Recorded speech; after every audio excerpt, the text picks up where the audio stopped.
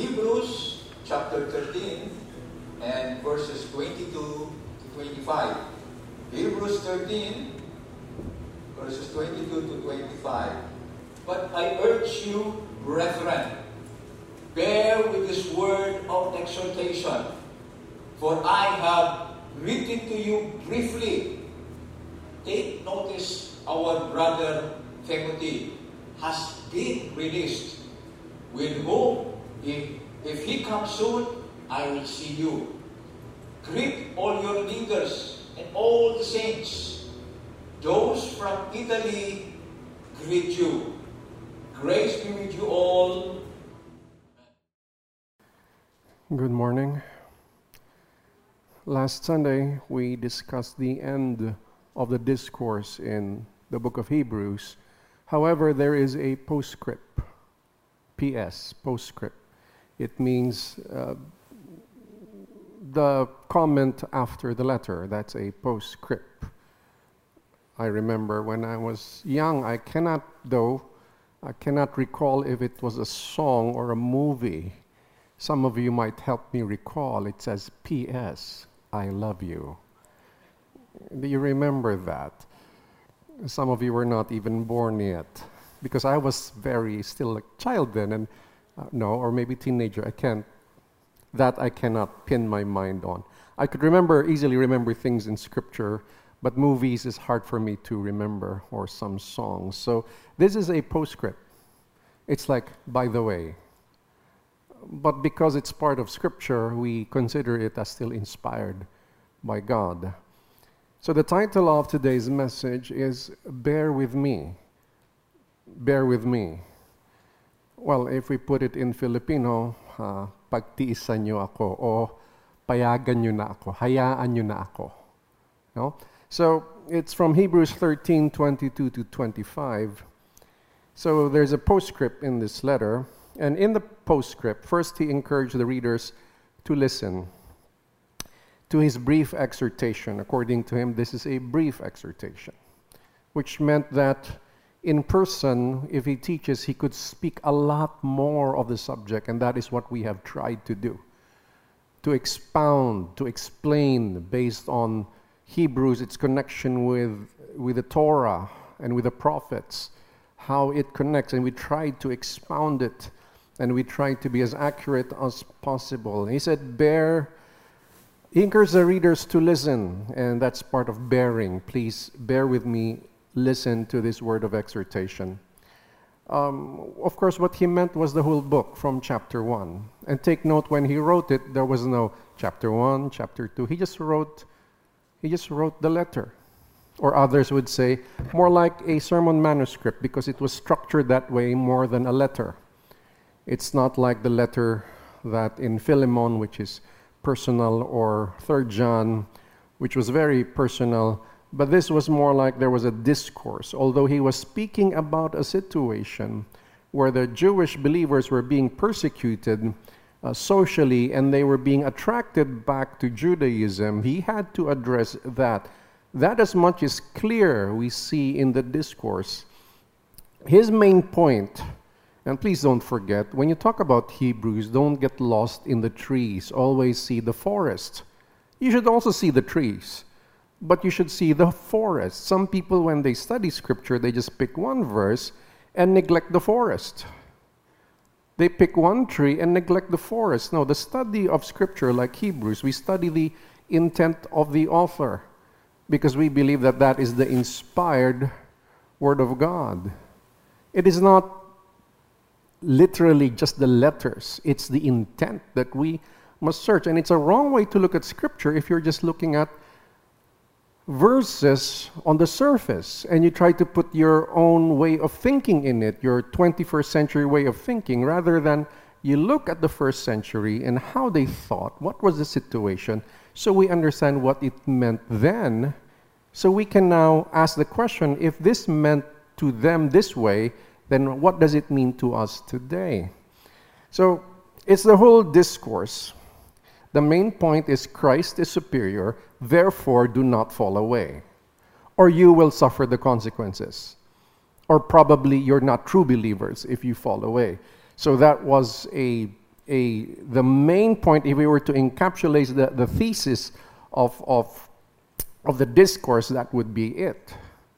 Take note, if you were taught in school that you have to write this thesis statement, that's for beginners. Sometimes you don't have to write, as long as it goes to one solid thought. You can write the thesis out of the main ideas and connect the main categories of the scriptures. He wrote this letter, and that's why we have to read it as one whole, not separate it with verses.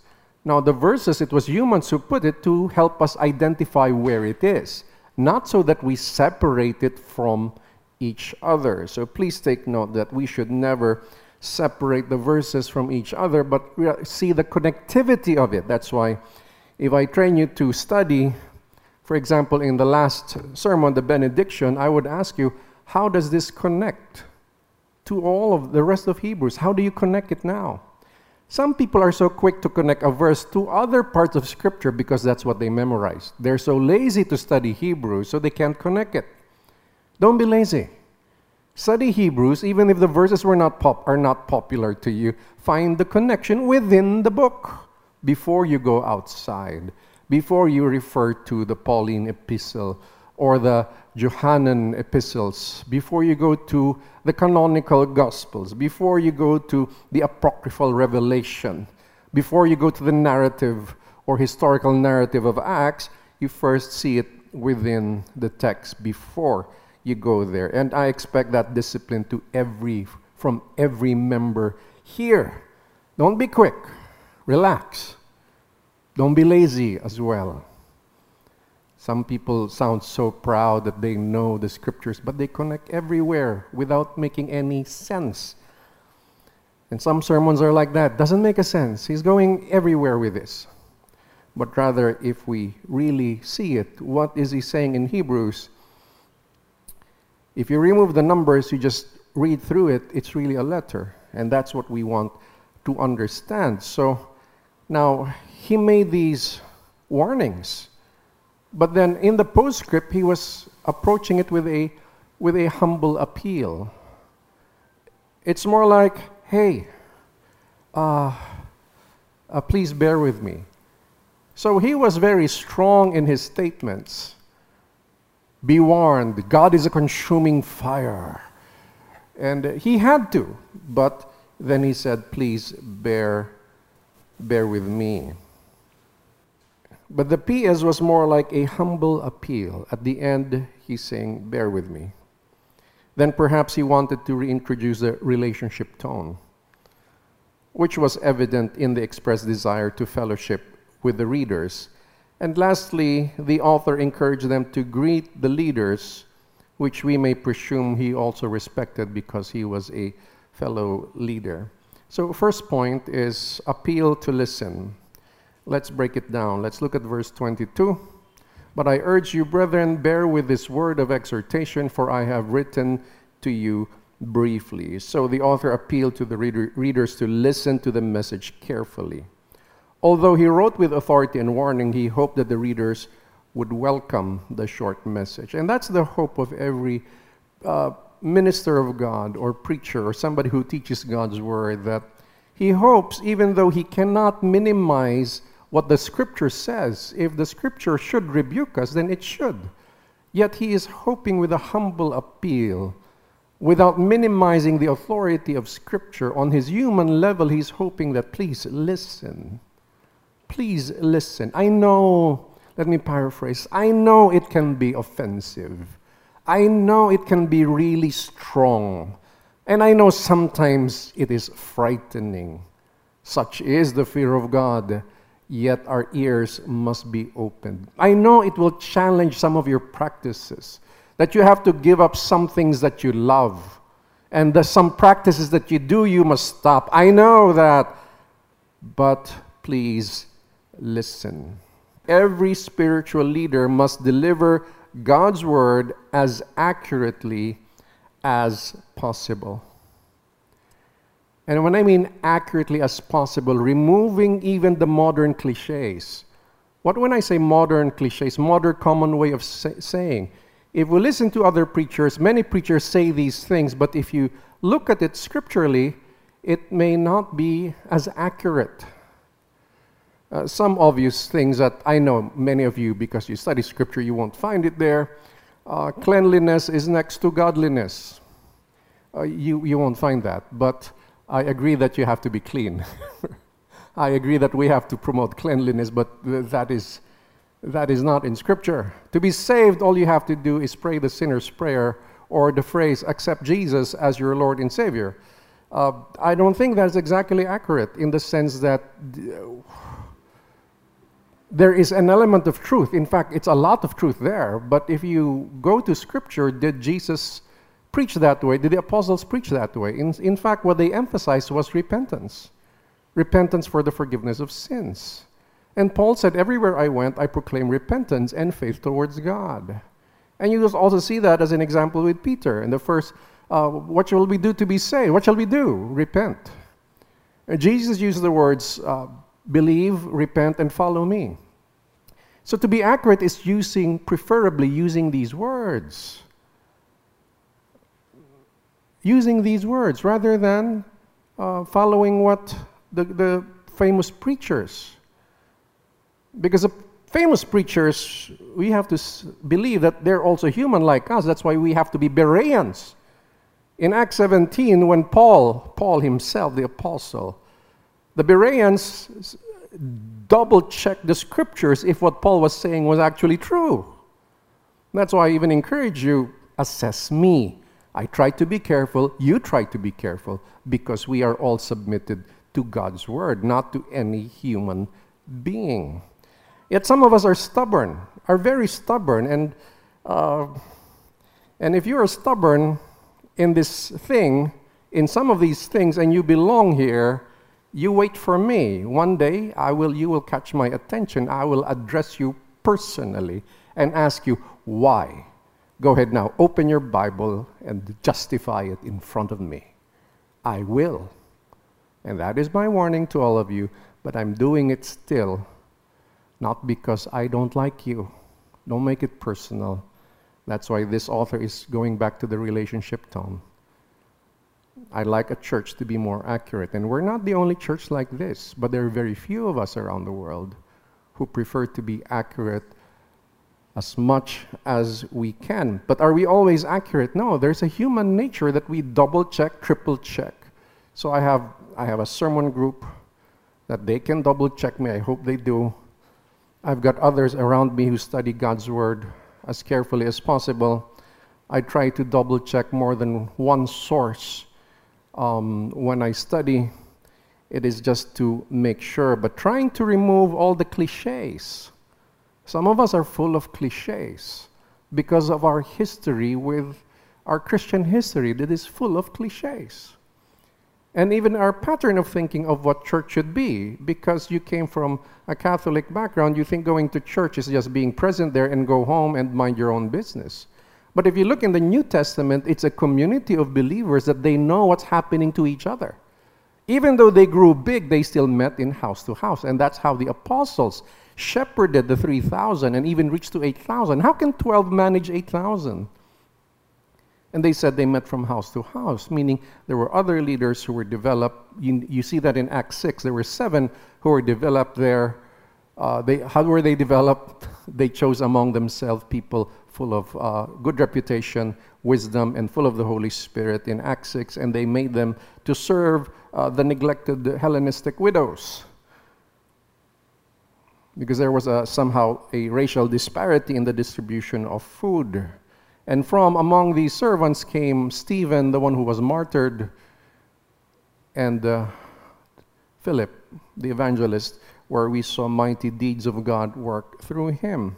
Now, every spiritual leader must deliver God's word as accurately as possible, even if it might offend others. Take note, the leader's goal must not be to offend, but to deliver God's word as accurately as possible. They're two different things. If my intention is to offend, then I am wrong. My intention is to clearly say what it is. Okay, what it is. It might offend. But then the goal, again, is to deliver God's word. Now, there is no other choice but to reflect the authority of God's word. Yet every good leader hopes that people will listen to God's word. Hopes. I hope you understood. I hope you listen. I hope you get it someday. I hope you get it. Now, the desire for fellowship. The author shared the plan to visit the letter's recipient, which would happen once Timothy comes soon. Now, the author expressed the desire for fellowship, but did not explain Timothy's burden. Verse 23, take notice that our brother Timothy has been released, with whom, if he comes soon, I will see you. Now, the author did not explain in what was going to Timothy be released from, what was Timothy's burden. That was not explained in Scripture here, but when we say somebody's released, it could mean several things. Now, I doubted that he was in prison because that was never confirmed elsewhere. But again, it is a possibility. But no, I'm not a fan of that theory. But I'm more of the possibility that he has a lot of responsibilities. And that when he is free, when he's freed up with responsibility, I will wait. The author would be saying, I'll wait for him and then I'll go see you. So there's this desire for fellowship. And of course, the author did not want to travel alone. That's why some believe it was Paul who wrote this. Others would say if it was Paul, he should have signed his name. Therefore, maybe it's not Paul. Maybe it's one of the team. Maybe it was Titus. But probably a disciple of Paul, or Paul was discipling him. Now, spiritual leaders value fellowship with those they teach. The author was no different. He desired to meet those whom he taught through the epistle, perhaps so he could explain it in further detail. As he mentioned, I wrote to you briefly. I hope I can explain it more to you. And such is the desire for every leader, is to fellowship with God's people. And how do we do it? How can it work if it's a congregation is growing? Before the pandemic stopped, I think we were breaching we're about to breach 450. We were at the 434 level. And how? And before that, when we started 6 years ago, when I started, it was only Doc Steve and me. And of course, there were others who were helping, volunteering. The elders were there. But two of us who were proactive in certain areas of ministry. But how did it grow? Well, the philosophy of developing other leaders and delegating that authority, which means you allow the growth group leader to represent you.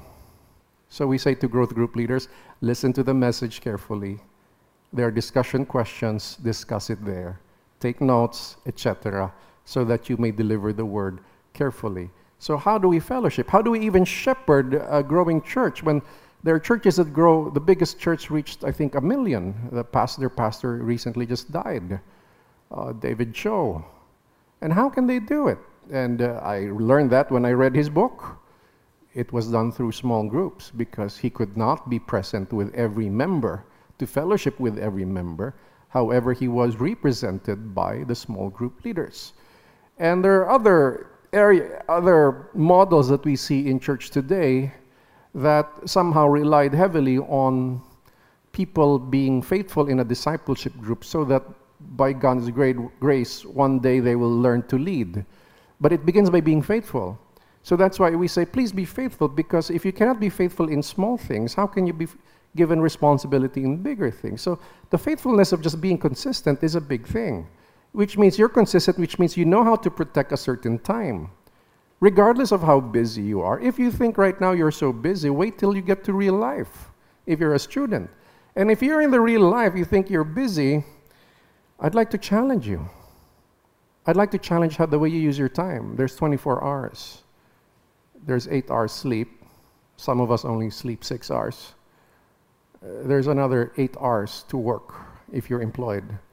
And where's the other 8 to 10 hours that's left if you only sleep 6 hours? If you sleep 8 hours, there's another 8 hours left. So what do you do with that time? No, you don't know how to manage time. That's the point. This is just an hour or an hour and a half to meet with your group every week. And if you believe that you don't have time for that because you are burdened,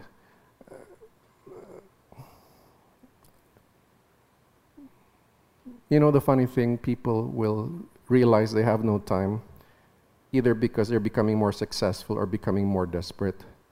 But when things happen that they become extremely desperate, then they come back and look for the fellowship. Hey, haven't you heard enough of me saying no matter what, stay consistent? If you give God that time, you give it to Him. You don't take it back. It doesn't belong to you anymore. You said, Lord, this time I will meet my small group and commit to fellowship, to exchange ideas, to study Scripture and exchange notes, or to just share our prayer requests with one another. As simple as that, which means as even just prayer and sharing is very important. Hebrews 10:25 says, do not give up the meeting so that you can encourage one another. And I say, stay consistent. You know what? And we don't know what's really happening with you. Now, if you just mention to us during an emergency, because it's already an emergency, we try our best to help. But, how do we take care of God's people? We take care of it through the small groups. You have to understand that. You cannot just, Pastor, I need help. Yes, you can do that once in a while. But I rely a lot on the small groups. I rely a lot on the growth group leaders, and I'm hoping each one of us would do so, because the ministry of discipleship is a calling for everyone, not just for a few. But then you have to take it seriously. How do you do it? The patience of waiting for somebody or following up somebody, the patience of you surrendering your time, but they suddenly change their mind. It's an insult to your time. It's an insult to but then, even though you are insulted, what do? You become patient. Patient. The author was no different. He desired to meet those whom he taught through the epistle, perhaps so he could explain it in further detail. So I say to us, let's desire this fellowship, what we have with one another, and with our growth group leaders. And our system here is every growth group leader is connected to another growth group. It goes all the way up to me. That's how I'm connected to everyone. But if there's a growth group leader that does not report to a growth group, I question that. That should be addressed, because I don't like that. I have to know what they're teaching. We check one another, and that is necessary, and that is important. And lastly, greet the leaders. Greet the leaders. The author instructed the readers to greet the leaders and the saints. In other words, show courtesy to all, especially to leaders. It is also possible that the author was extending his greetings to the leaders. It says, hey, say hello for me. Perhaps that was what he was saying, but also I believe what he was saying is learn to greet your leaders. In other words, Paul would write that, greet one another. So there's this thing around the epistles that believers should be greeting one another. Now, that's an important thing. Well, in a community, you will not necessarily like everybody because they were raised differently. They have mannerisms that may not suit you, but that doesn't mean they're in sin. It's just their mannerism. You just don't like their mannerism. So that doesn't necessarily mean you don't like somebody, that they're sinners. Please. Some of you, just because you don't like somebody, you think low of them. You don't think that way. You have to distinguish what is sin and what is not sin. What is sin and what is a cultural difference between the two of you. And sometimes it's just a cultural difference, and that should not be in the same category as this. And we have to process that carefully. Not everybody can process that carefully. So their question, they go like this, Pastor, why are they like that? Why are they like this? And then when I listen, I said, there's nothing biblical about what you're saying. You just don't like the way they do things. Now, we must be careful to have these separate categories. Now, if it's just because this is my preference, I don't like what they do, then I realize it's just me. And who am I? But if it's on this category, oops, there's a danger of committing a dangerous sin. This is different. Oh boy, I need to talk to this person. Who's talking to that person? Please watch them address it immediately. So, verse 24, let's read that. Greet all of your leaders and all of the saints. Those from Italy greet you.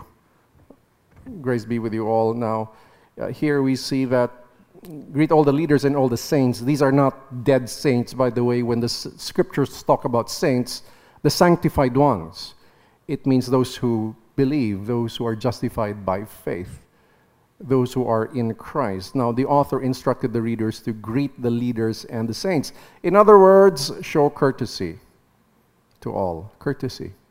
Now, we are forgetting that because of the mobile phone.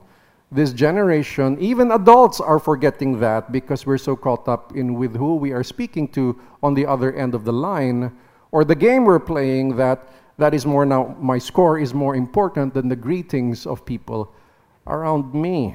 And that is not good. It destroys the real live fellowship. And those on the other end of the line, you can say to them politely, excuse me for a while. Then greet the people around you. Then come back. The author extended the greeting from those from Italy, which is courtesy as well. So he's probably from Italy, and the believers in Italy are extending their greetings. Greetings somehow refresh the soul, and we know that, right? It refreshes the soul.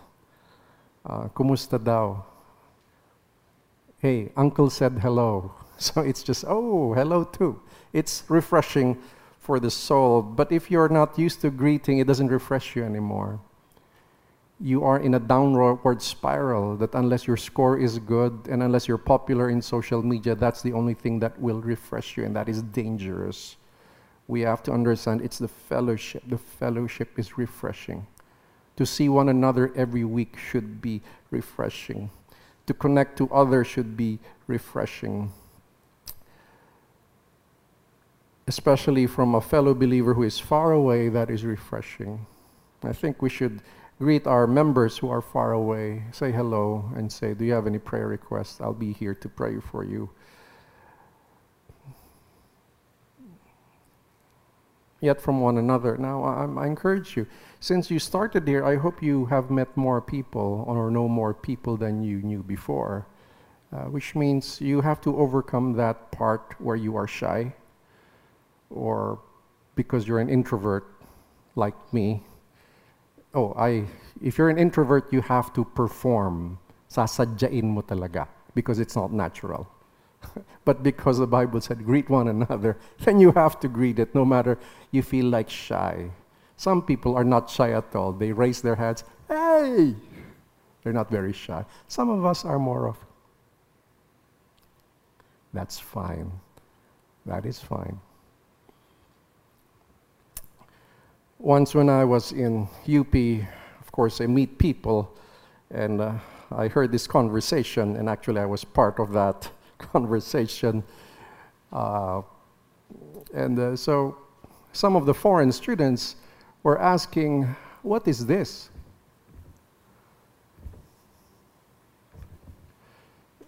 And of course, we had to explain it carefully, because that's hard to explain if you're not from the Philippines, okay? So we have to explain it in the way that they would understand. So my response was, well, the Japanese and the Koreans like to bow. We do it the other way around. We raise our head. Hey. So, of course, that's not a very accurate depiction of the hello. It's just usually among close friends or buddies or acquaintances, or you've been with this person for a long time, like they're your classmate. You could just raise your, hey. Okay, but we don't do it a lot. Right now we were taught, I think it's by law, one of the laws of Bayani, where we put our hand here, and we bow a little bit. And that's a replacement for the handshake, which is not very good for COVID. We do the elbow rub. I think the elbow is better than the fist, because the fist, you might still bring it to your face. But the elbow, you don't use your elbow to rub your face, right? I mean, if you can do that, please show me. See, that would be in the Guinness Book of World Record. It's hard, and you don't naturally do that, like you scratch with your elbow. So I like to do the elbow because it won't reach my face. The fist, I might even use the back of my hand.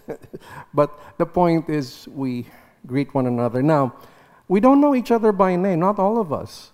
But once you saw that in GCF, you can do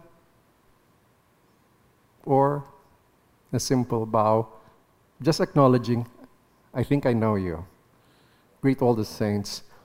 Now, if you have the courage to say, hi, Ed, you are. That's not the way to respond. When somebody says their name, you mention your name. No matter how funny your name is, you say your name, right?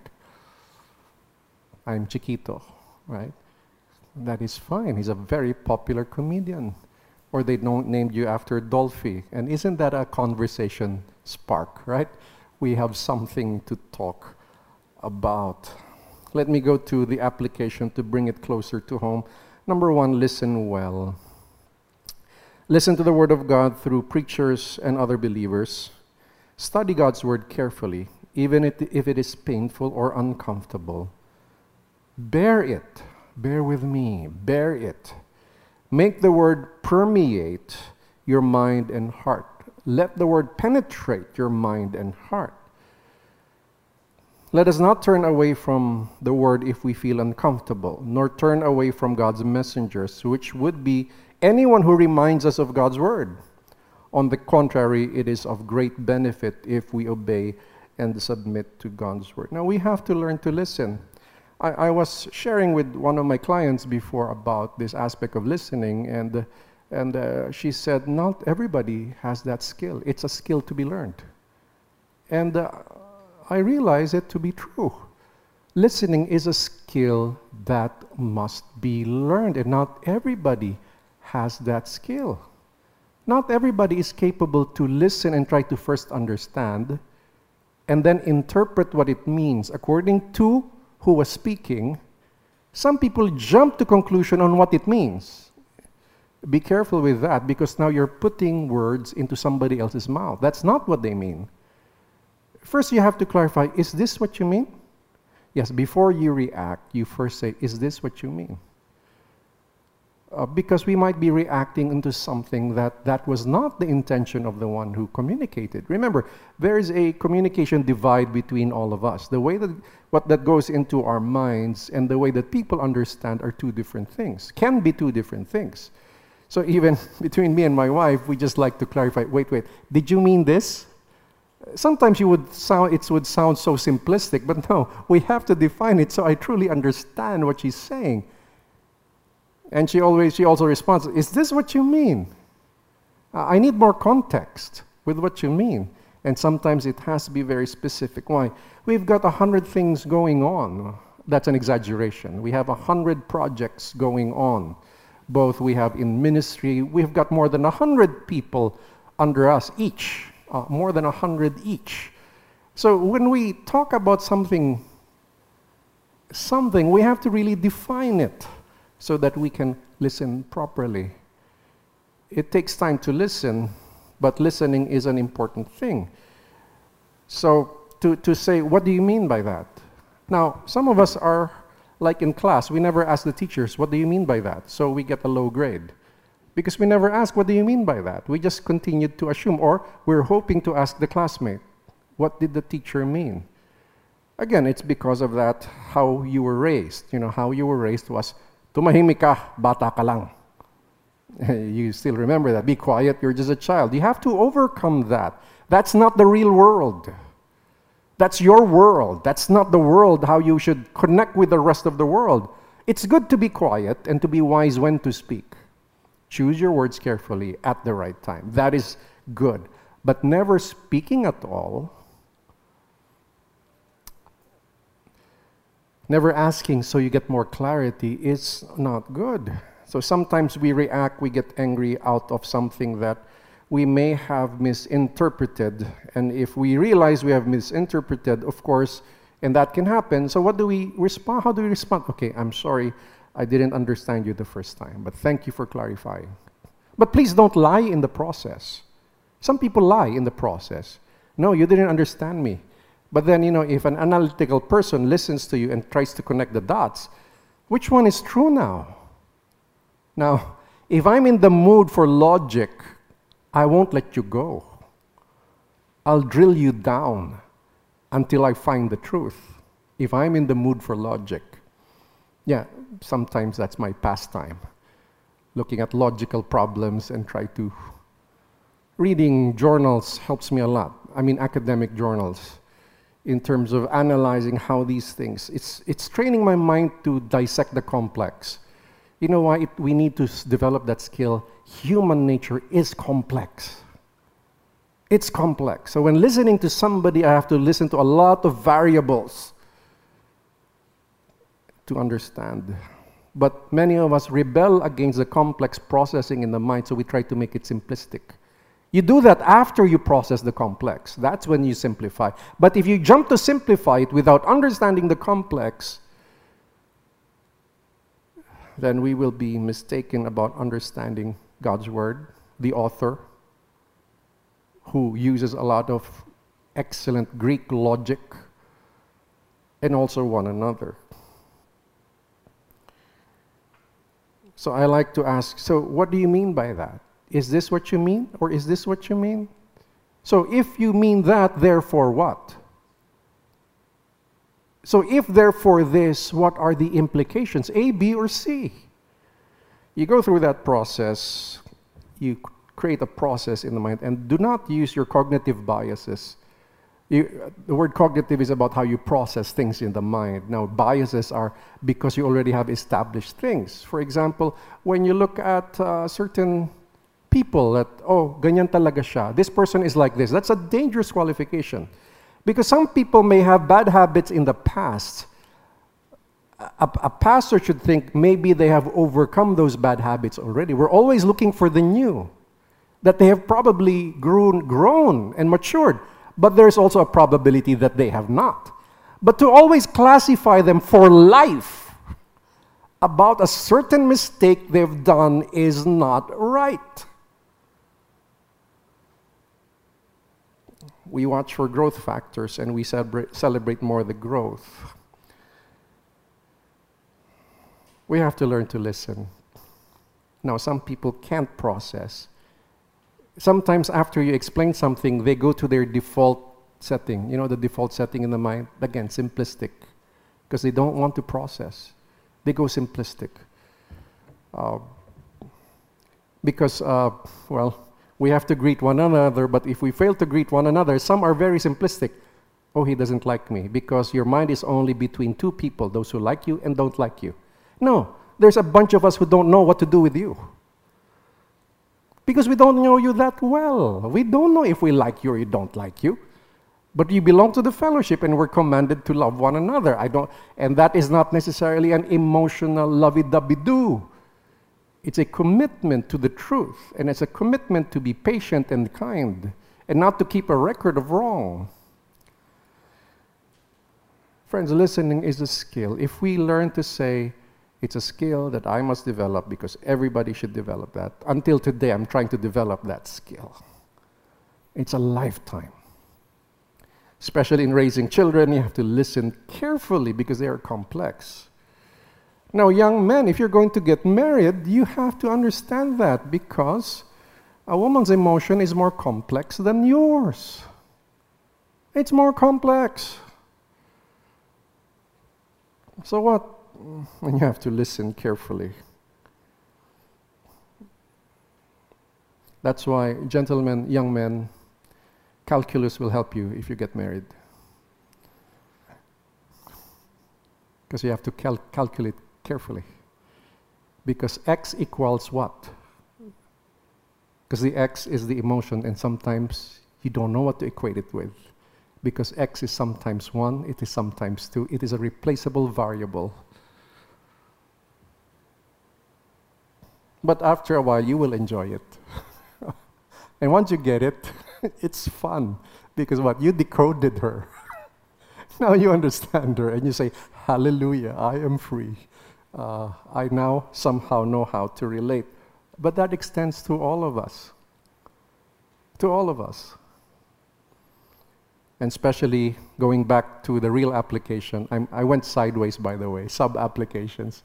But going back to the real application, it's to understand and listen well to God's word. Don't be simplistic. Some of us, because we have a background theology, we put it there. No, careful. First, let the author speak. Don't put meaning to it immediately because you read a theological book.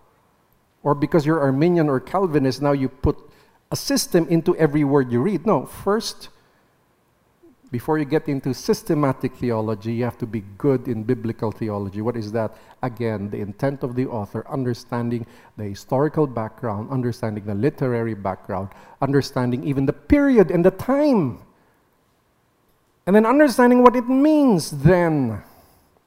You have to understand their culture as well. Number 2, fellowship often.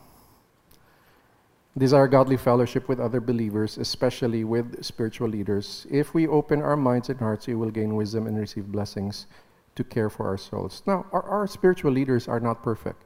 And I'm extending this to growth group leaders, not just elders and pastors, but include the growth group leaders and those who decide. They're not perfect. But you know that if they know they have sinned, they will repent of their sin. That's the thing that we want to see. Because you won't find anybody perfect. But make sure it's clearly sin, not just an opinion of yours. Okay, because you have opinion of what is right and wrong, and there is what the Bible said as sin and not sin. Or gray area. Make sure your opinion is on this one. Don't let your preferences dominate. For example, I like different types of music, except the music that's not accurate with doctrine. When we sing worship songs, it has to be accurate. Now, what style it is, I'm more open to what style you use. Even if you go African style of beat, or if you go to a more soft, wavy beat, like a Latin bossa nova style, it doesn't matter. I like listening to jazz praise if you went to jazz, but the lyrics must be accurate in terms of what the word teaches. So the preference is, I don't judge anybody if they like it noisy. If you like it noisy, can you just do a separate fellowship for yourself? If you like the noise, for us who like the mellow sound because we're older and we lack the energy to respond, so maybe we can create our own, which is just a much softer approach. But again, I cannot judge people based on the preference.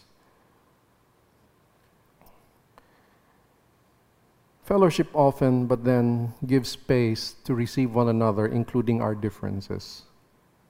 Including the differences. Let us fill our fellowship with wisdom from the Word and stories with His goodness in our lives. We may also share our burdens so we may pray for one another. It is pleasant to encourage one another. That's why in a growing growth group, because I want everybody to share their blessings, their testimony of how God blessed them for the week or their thanksgiving. I want everybody to speak, but if it's a growing group, then I say let's divide into smaller groups so you can talk intimately and everybody has a chance to speak. So everybody can glorify God. Then when it comes to the Word, if you still believe that they're not as mature in handling the Word, then you centralize it again. But the opportunity to pray for one another and the opportunity to share their blessings is an important factor. And there's also the fellowship, which is just, let's just barbecue. Or let's just come at home, let's have coffee and bread. Well, if you want to make it communion, make it wine and bread. And do the Lord's Supper there. Oh, you may invite me. Just make sure you have good bread, all right? And we can break bread and drink wine. And that is, the essence of communion is not always formal. It is a meal. It is a meal time, but it's a meal time that recognizes the suffering, death, and resurrection of Jesus Christ. And that is a holy thing. Now, let's fellowship often. Now, if we cannot do it face-to-face, let's do it online. But again, real church is not an online church. So this is superficial. You watching via video, this is superficial. The community is to see one another, to connect one another. But then for now, this is what we do for the sake of safety. But some experts are saying that things are getting better because we don't hear the 20,000 a day in Metro Manila. Perhaps, I'm not the expert here, perhaps the vaccination is working, perhaps. Singapore has declared they will learn to live with the virus, which means, well, anybody can catch it. But we have to live our normal lives now. They're pushing that, and if you catch it, these are the protocols you must do, and they just ask you to be responsible. They're experimenting, and the rest of the world is watching. And because some believe that, expose everybody.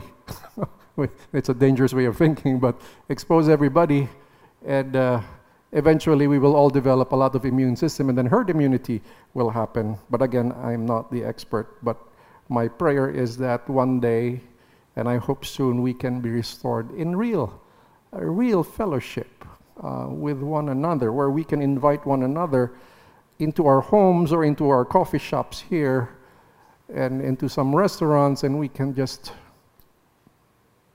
be happy to be together.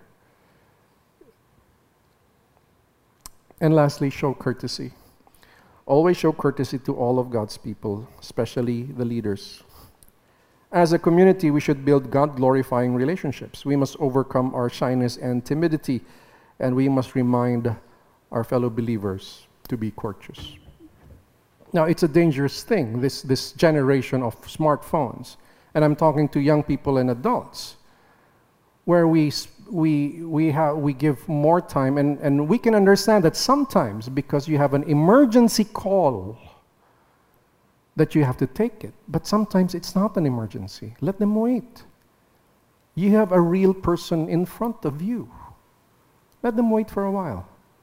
There are some conversations that can wait online, and there are some conversations like having a meal with somebody. If you eat with somebody, don't lose the normal way of eating where you talk to one another. Now, if you say, but my parents are so uncomfortable to speak with. Well, you will be a parent someday. You will understand them later. But the way to go do it is to go through it. And you just say, Mom, Dad, is it okay when we talk? Can you not mention this? I'd like to talk about it when we are in private. You have to open up, and they will take mental notes. And trust me, your parents, whether they react well or not the first time, they will remember it, and they will adjust to it. Okay? But then the value of learning to talk on the dinner table is very important. Let's not lose that, the courtesy we show each other. I say to young people, when I was here 6 years ago, in a room, when an elder will come in, nobody cares. They just talk to one another. No courtesy. I said, bad manners. So I took the initiative to lead the youth, and one of the things I taught them, hey, when somebody comes in, and they're older than you, especially if you're in their house, you stop. And you show courtesy. Good morning po. Never lose that, especially in Bicolano, that is expected. Of course, we can't do the mano right now, so what do? They just smash their heads. And this is fine. This is fine. Heartfelt hello. Show courtesy. Say hello to one another and show respect to our leaders. Why it's beneficial if they remember you. Why they will shepherd. Even if they don't handle you directly in a growth group, at least they know you. You know what eldership meeting is like? Some of it is like about deciding things, whether what kind of generator we should buy that will benefit the congregation, just in case there's a blackout, not brownout, blackout, which happens with very strong typhoons. There is no electricity for the whole town, and sometimes the whole province, And many of us don't have generators. You have a place to go to recharge your phones, and that blackout happens for a month. So in eldership meetings, we talk about it because we anticipate these things happen, and we are capable now of spending on that. Other things that happen, there's an emergency here. How should we handle this? Because the growth group already handled it. It's time that they elevate it. They can't handle it. But first we say, can the growth group handle it? Then we go through meetings of taking care of people. We talk about such things. We talk about such things about people, about whether what they would be deciding that can affect the church, for example, or themselves. That is what happens in elders' meetings. But if they know you, they can easily confirm, yeah, I met that person. So it's also for your sake. Now, don't think leaders are these insecure bunch of people that need to be greeted. No, we can live without you, but we were tasked to take care of you. Okay? We were put in charge, so it pays to know you. And sometimes just by seeing your faces here every Sunday, well, I cannot see all of your face, half your face at least. Do you know, sometimes I find it hard to decipher because of half your face. I think I know the eyes of this guy, okay? So you're at the level of just knowing the eyes, okay? And sometimes you get to mix up people. Show courtesy. Now, we show that we listen, we fellowship. Let us remove the discourteous Filipino culture. Now, let me qualify that. Filipinos are very courteous, but they can be very, I don't know the word, insulting. Why? If you want to say no, say it. I'm sorry, I cannot because, or I can't make it, period. But then what will you do? You will just not reply. Not reply? Try speaking to me face to face and I won't reply. What do you feel? You just simply say, I can't make it. Sorry. That's good. And to those of us who receive it, stop arguing. Okay, if you really can't, but try if you can. And that's fine. But just not to reply because you wanted to say no, but you don't know how to say no. You have a very low social score. When I say social score, not social media score, a social score in real life. And what happens if you have a low social score? You're alone. There will come a time, because you disrespect so many, what you sow, you will reap. You will find people not responding to you because you can easily do that with others. Let go of the phone and pay attention to the people around you. Now, if there's an emergency, you have to politely say, please excuse me. Something's happening right now and I must be on top of this because something will go wrong if I'm not on top of this. So you say, excuse me to the ones you're in front of you, and then you do it. And we will understand that. But if it's just your crush, let them wait. Right? Oh, Pastor, you don't know. I can't let them wait. You can just say, 1 minute, I'm in a meeting. I'll call you back.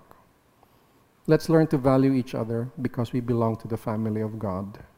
And let us learn to listen and to speak wisely so we may glorify God. There's much to learn in the postscript. There's much to practice in the postscript. And that includes all of us, myself, of course, number one on the list that must comply with it. And we have to listen well to one another. We have to desire fellowship. And we have to show respect, courtesy to one another. And you're not the center of the universe, so don't make everybody adjust around you. You are not the center of the universe. Christ is. You are not. And if you act that way, your social score will be very low, and we will respect you less. That's the truth. It's not intentional, but the respect for you goes down. If you say you have to meet somebody and don't show up, and you allow them to be in that place without saying so, and your reason, because I'm busy. What are you, the center of the universe? Oh, take note, you did not die for us, Christ did. Learn to be as humble as everyone should be, as respectful as everybody should be. Because the family we belong to does not belong to us, it belongs to God. And it's just by grace we are here. Let's value that. Let me share to you a poem called Postscript of the End. An appeal from the author, we read, which all believers must take heed. With open arms to bear the truth, the word of God our souls shall soothe. Though frightful the written warnings, by faith we can see the blessings. We remain true to the greatest, bearing every trial and test. The fellowship of believers, through Christ we are all receivers. The Lord himself our common bond, together to the great beyond. Our hearts call to one another to celebrate the Lord's Supper. Thus let us grow in fellowship, which may lead to discipleship. Courtesy then to all the saints, blessings in Christ with no restraints. Greet all the spiritual leaders, some advice to all believers. And now we end this brief discourse, the Holy Scriptures as our source. Marvel at the glory of Christ. From our slumber now we arise. But the end is the beginning. We speak to all those believing. Now stand and speak of his greatness. Proclaim the gospel with gladness. Let us all rise. Thank you, Lord, for this morning. And thank you for the practical instructions from your word, that we may develop the skill of listening, to process, to react less, but learn to respond after understanding. May we all grow and learn this. We admit that we have fallen short many times. We were quick to judge, quick to conclude. Do forgive us, Lord. Allow us to fellowship often, and as we do, keep us safe from disease and from accidents. Yet as we fellowship, let us learn to love one another by being patient with one another, by being kind to one another. Lord, we pray that we learn courtesy, something that we are forgetting. And some of us are no longer teaching at home. Teach us to respectfully coach each other, remind each other that we should be courteous to one another. Teach us to use our words wisely, to show respect to our leaders and to everyone here. And we pray, glorify thy name. May the grace of the Lord be with all of us. May the grace of the Lord Jesus Christ, the love of the Father, the fellowship of his Spirit, may the unity in the truth and the love of Christ fill our hearts to one another. In Jesus' name. Amen. God bless you. Good morning.